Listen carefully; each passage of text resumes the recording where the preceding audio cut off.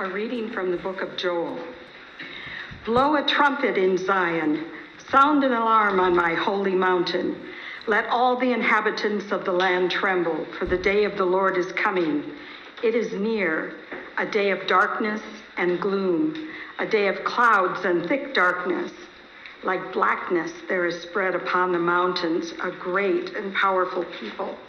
Their like has never been before, nor will be again after them through the years of all generations.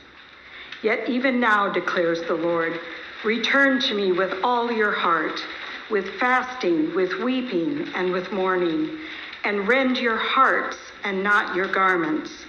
Return to the Lord your God, for he is gracious and merciful, slow to anger and abounding in steadfast love, and he relents over disaster. Who knows whether he will not turn and relent and leave a blessing behind him, a grain offering and a drink offering for the Lord your God? Blow the trumpet in Zion, consecrate a fast, call a solemn assembly, gather the people, consecrate the congregation, assemble the elders, gather the children, even nursing infants. Let the bridegroom leave his room and the bride her chamber. Between the vestibule and the altar, let the priests, the ministers of the Lord, weep and say, spare your people, O Lord, and make not your heritage a reproach, a byword among the nations. Why should they say among the peoples, where is their God? The word of the Lord. Thanks be to God.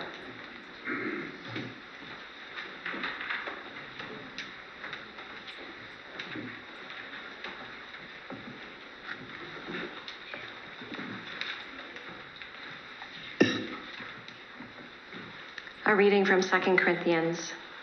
Therefore, we are ambassadors for Christ, God making his appeal through us. We implore you, on behalf of Christ, be reconciled to God. For our sake he made him to be sin who knew no sin, so that in him we might become the righteousness of God. Working together with him then, we appeal to you not to receive the grace of God in vain. For he says, in a favorable time I listened to you, and in a day of salvation I have helped you. Behold, now is the favorable time. Behold, now is the day of salvation. We put no obstacle in anyone's way, so that no fault may be found with our ministry. But as servants of God, we commend ourselves in every way, by great endurance, in afflictions, hardships, calamities, beatings, imprisonments, riots, labors, sleepless nights, hunger, by purity, knowledge, patience, kindness, the Holy Spirit, genuine love, by truthful speech and the power of God, with the weapons of righteousness for the right hand and for the left, through honor and dishonor, through slander and praise. We are treated as impostors and yet are true, as unknown and yet well known, as dying and behold, we live, as punished and yet not killed, as sorrowful yet always rejoicing, as poor yet making many rich, as having nothing yet possessing everything. The word of the Lord. Thanks be to God.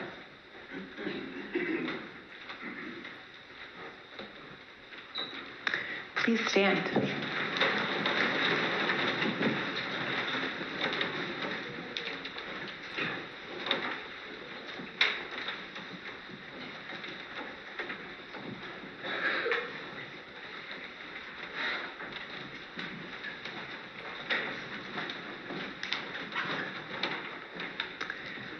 This is the Holy Gospel of our Lord Jesus Christ according to St. Matthew. Glory to you, Lord Christ. Jesus said, beware of practicing your righteousness before other people in order to be seen by them, for then you will have no reward from your Father who is in heaven. Thus, when you give to the needy, sound no trumpet before you, as the hypocrites do in the synagogues and in the streets, that they may be praised by others. Truly, I say to you, they have received their reward. But when you give to the needy, do not let your left hand know what your right hand is doing, so that your giving may be in secret. and your Father who sees in secret will reward you. And when you pray, you must not be like the hypocrites, for they love to stand and pray in the synagogues and at the street corners, that they may be seen by others. Truly, I say to you, they have received their reward. But when you pray, go into your room and shut the door and pray to your Father who is in secret. And your Father who sees in secret will reward you.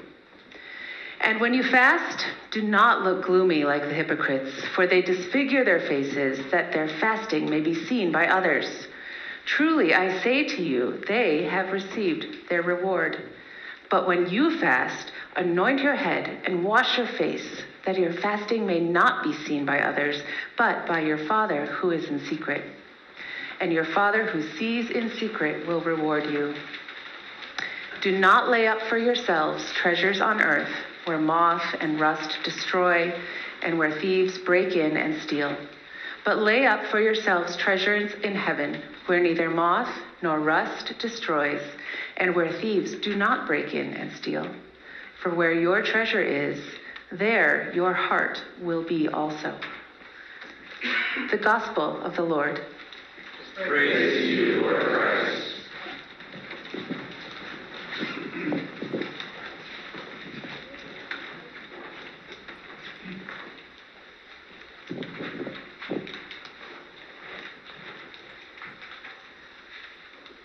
You can be seated.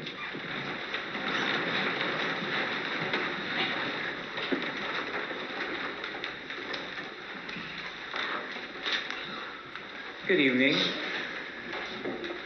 A blessed Ash Wednesday to you. And as a community, we are entering the season of Lent.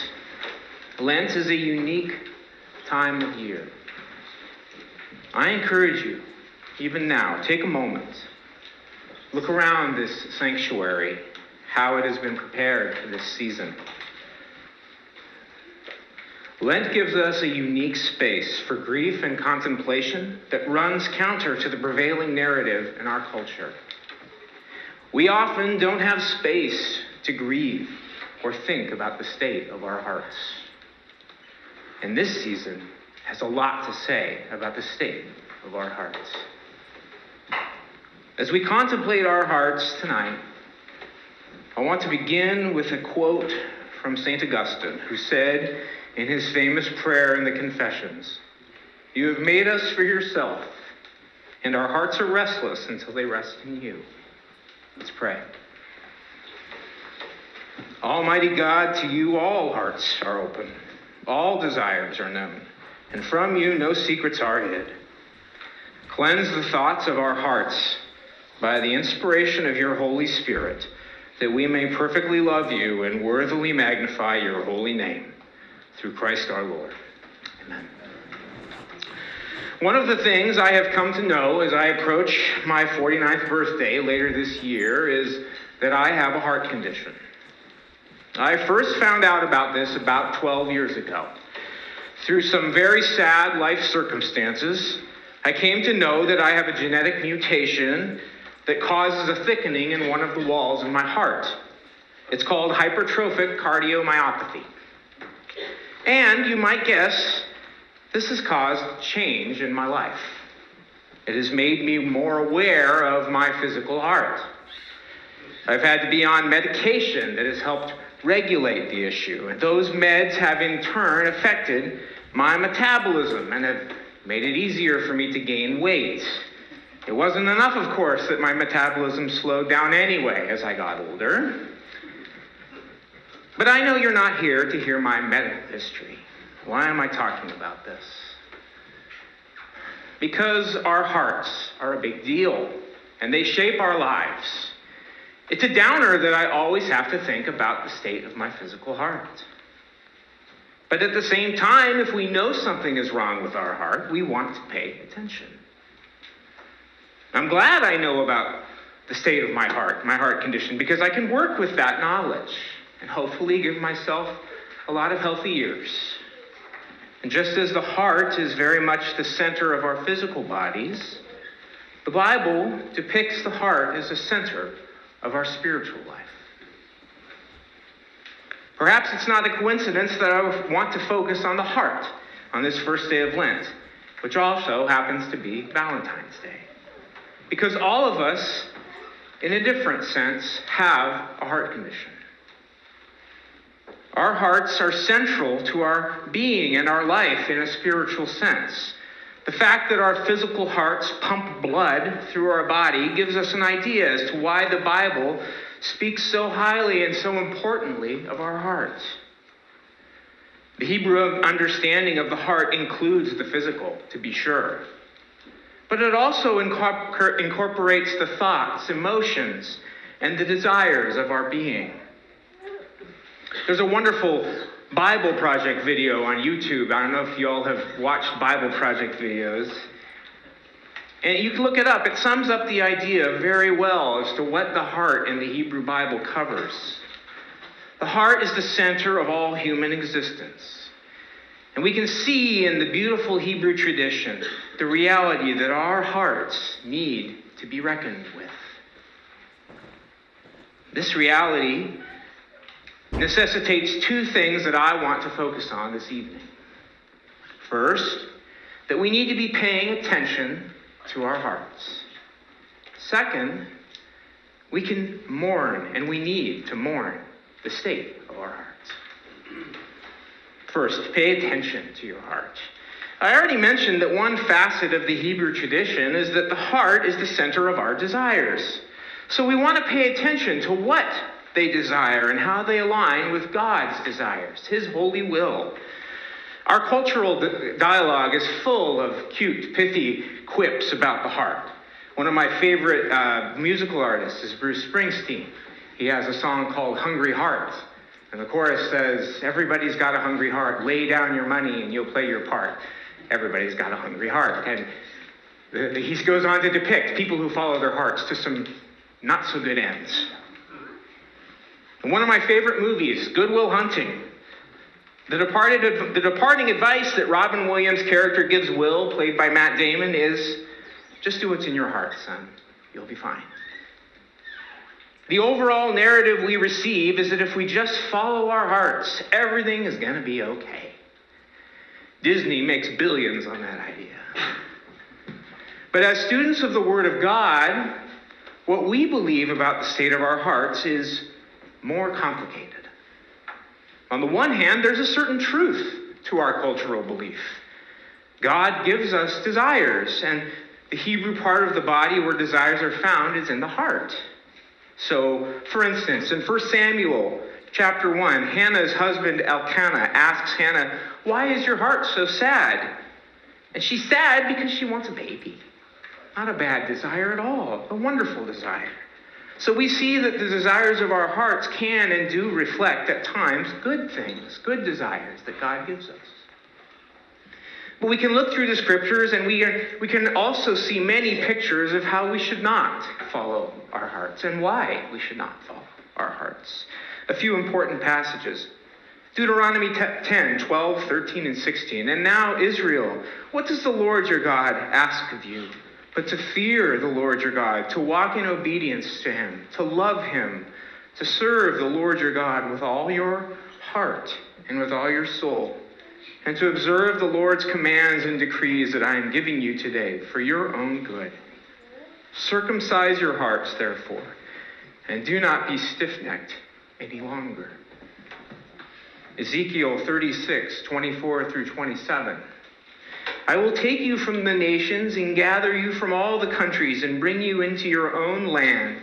I will sprinkle clean water on you, and you shall be clean from all your uncleanliness. And from all your idols I will cleanse you.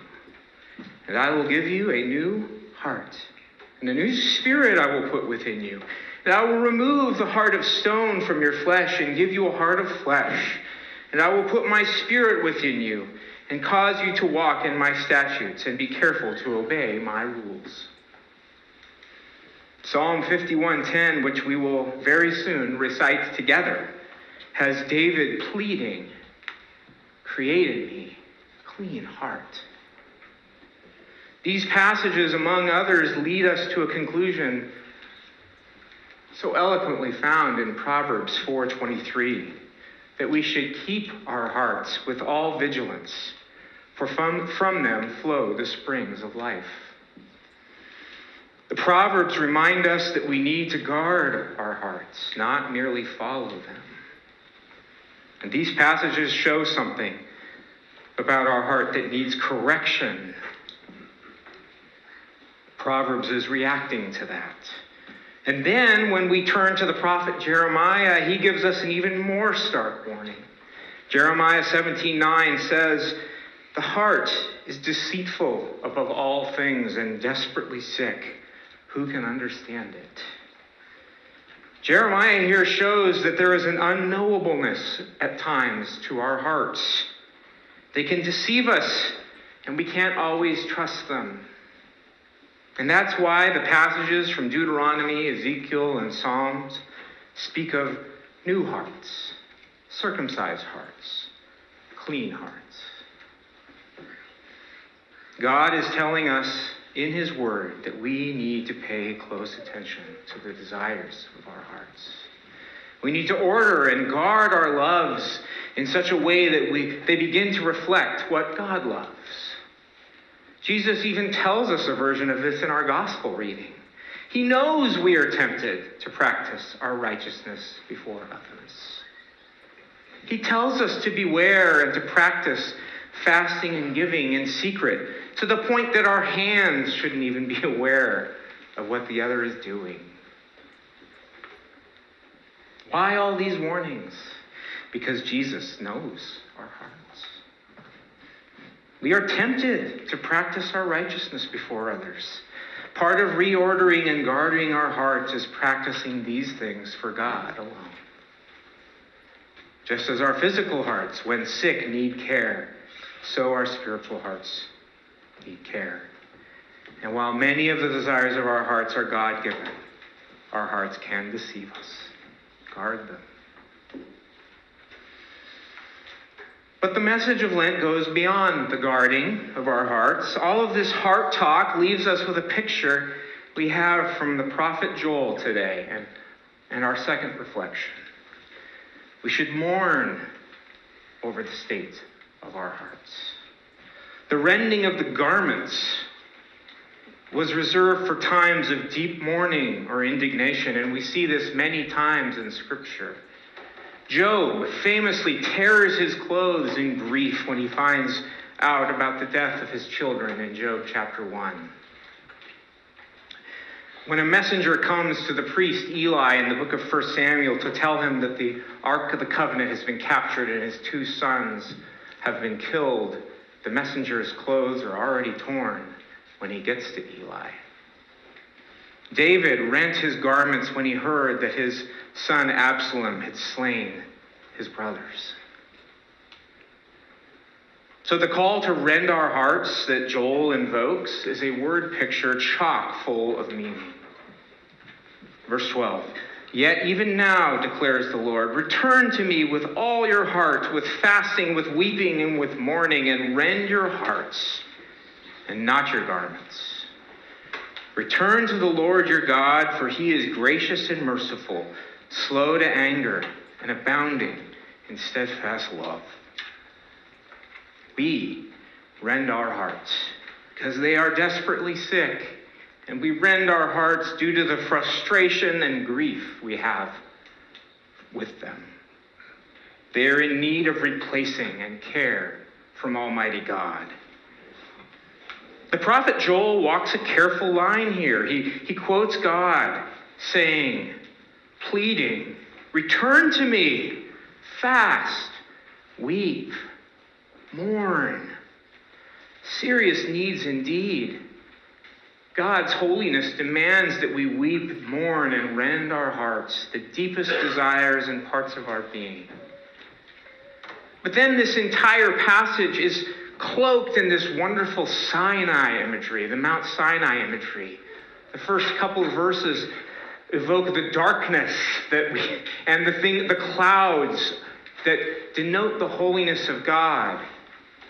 And then in verses 6 and 7 of Exodus chapter 34, Joel invokes these verses The Lord and God, merciful and gracious, slow to anger and abounding in steadfast love and faithfulness, keeping steadfast love for thousands, forgiving iniquity and transgression and sin. Joel knows that our hearts, when rent in grief, are the beginning of the return to our gracious God.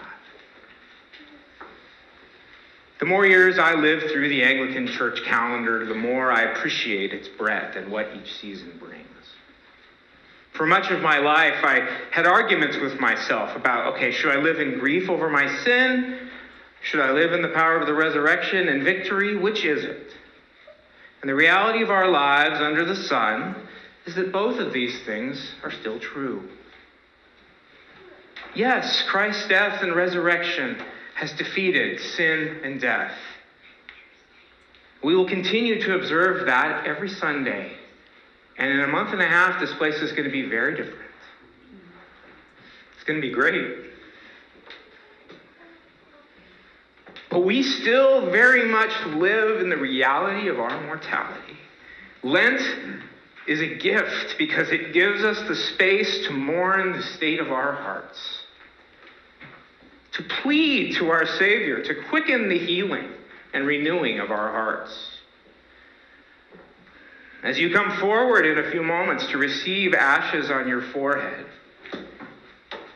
this is an ancient tradition of repentance. This is a very unique opportunity in the year. Contemplate your need for God to revive you. Think about how your heart needs mending. Mourn over the state of your heart. Long for your heart to be made clean and new. These are every bit as much a part of following Jesus as living in the victory of his resurrection. The difference is the confidence in knowing that even though we mourn, we are comforted in our mourning. As I was contemplating this message, I remembered a passage that balances the complicated truth of our broken, sick hearts so well. Our Lord and Savior Jesus Christ, at the beginning of what we know as the Sermon on the Mount, says in Matthew 5:4, "Blessed are those who mourn, for they shall be comforted." Our Savior Jesus, the living Word, walks the line perfectly. It's a good thing to mourn, for you will be comforted. Grief and mourning are words we reserve for death. When a loved one dies, it's appropriate to grieve. And our culture doesn't really know what to do with grief. So oftentimes we just put it aside. Our Savior understood grief so well that he mourned the death of his dear friend Lazarus, even though he knew in mere moments he would see him alive again. The weight of the reality had its proper effect on him, the man who walked in perfect holiness and righteousness. If you understand here today that your heart is in need of mending, blessed are you. If, as the prophet Joel says, you recognize that you are sick and want to tear your hearts out of desperation and grief, you're on the right track. As St. Paul says in our reading from 2 Corinthians, today is the day of salvation. In these weeks ahead, I encourage you, give attention to grieving over your heart. You will be comforted by the God of all comfort. For while Jeremiah asks the question, who can know our heart? We can be grateful that God, the great physician, does. Blessed are you who mourn, for you will be comforted. Let's pray.